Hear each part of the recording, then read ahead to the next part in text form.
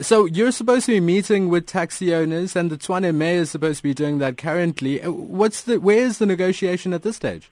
All right. This morning we met with the Mamelodi taxi leadership, and the taxi leadership reiterated that they are unhappy with the introduction of Autopax buses in the area.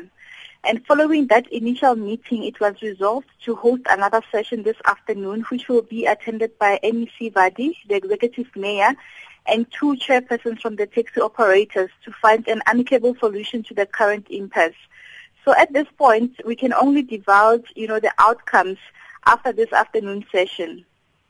Why is it that you're only engaging with the taxi owners now? I'm not sure if you heard the clip from Msamo Dube from the Mamelodi Transport Solution saying they've been working for the past 2 months on these presentations, including subsidies and ticketing system, to get these routes, and they now fail to understand how they can be advised to do something and go on the road, showing and informing their members about this opportunity and realizing actually at the end of the day it's all falling foul.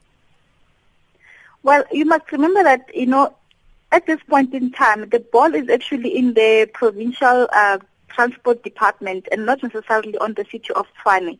But because we are the local municipality and we engage with the people on the ground, also engaging and with the department and the taxi leadership to try and find an amicable solution.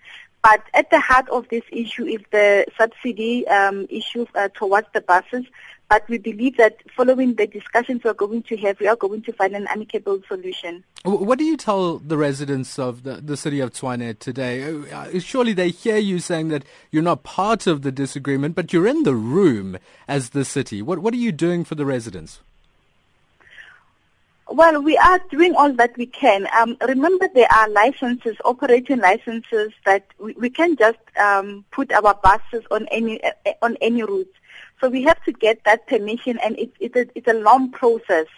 So we are doing all that we can, and these negotiations are some of those methods that we are trying to resolve. It's work in progress, but we believe that with the involvement of all the relevant stakeholders, we will come to a solution in before long. When did you start talking, Lebo? It's difficult for me to say. Remember, I said that this is now a provincial department, I can call it that. So, but I know that from our transport department, there has been engagements with the department and with the taxi operators long before Putco made the announcement that is going to stop the operations in Mamelodi. Do you honestly believe that the situation today could not have been averted, could not have been foreseen? This is something that residents just have to deal with?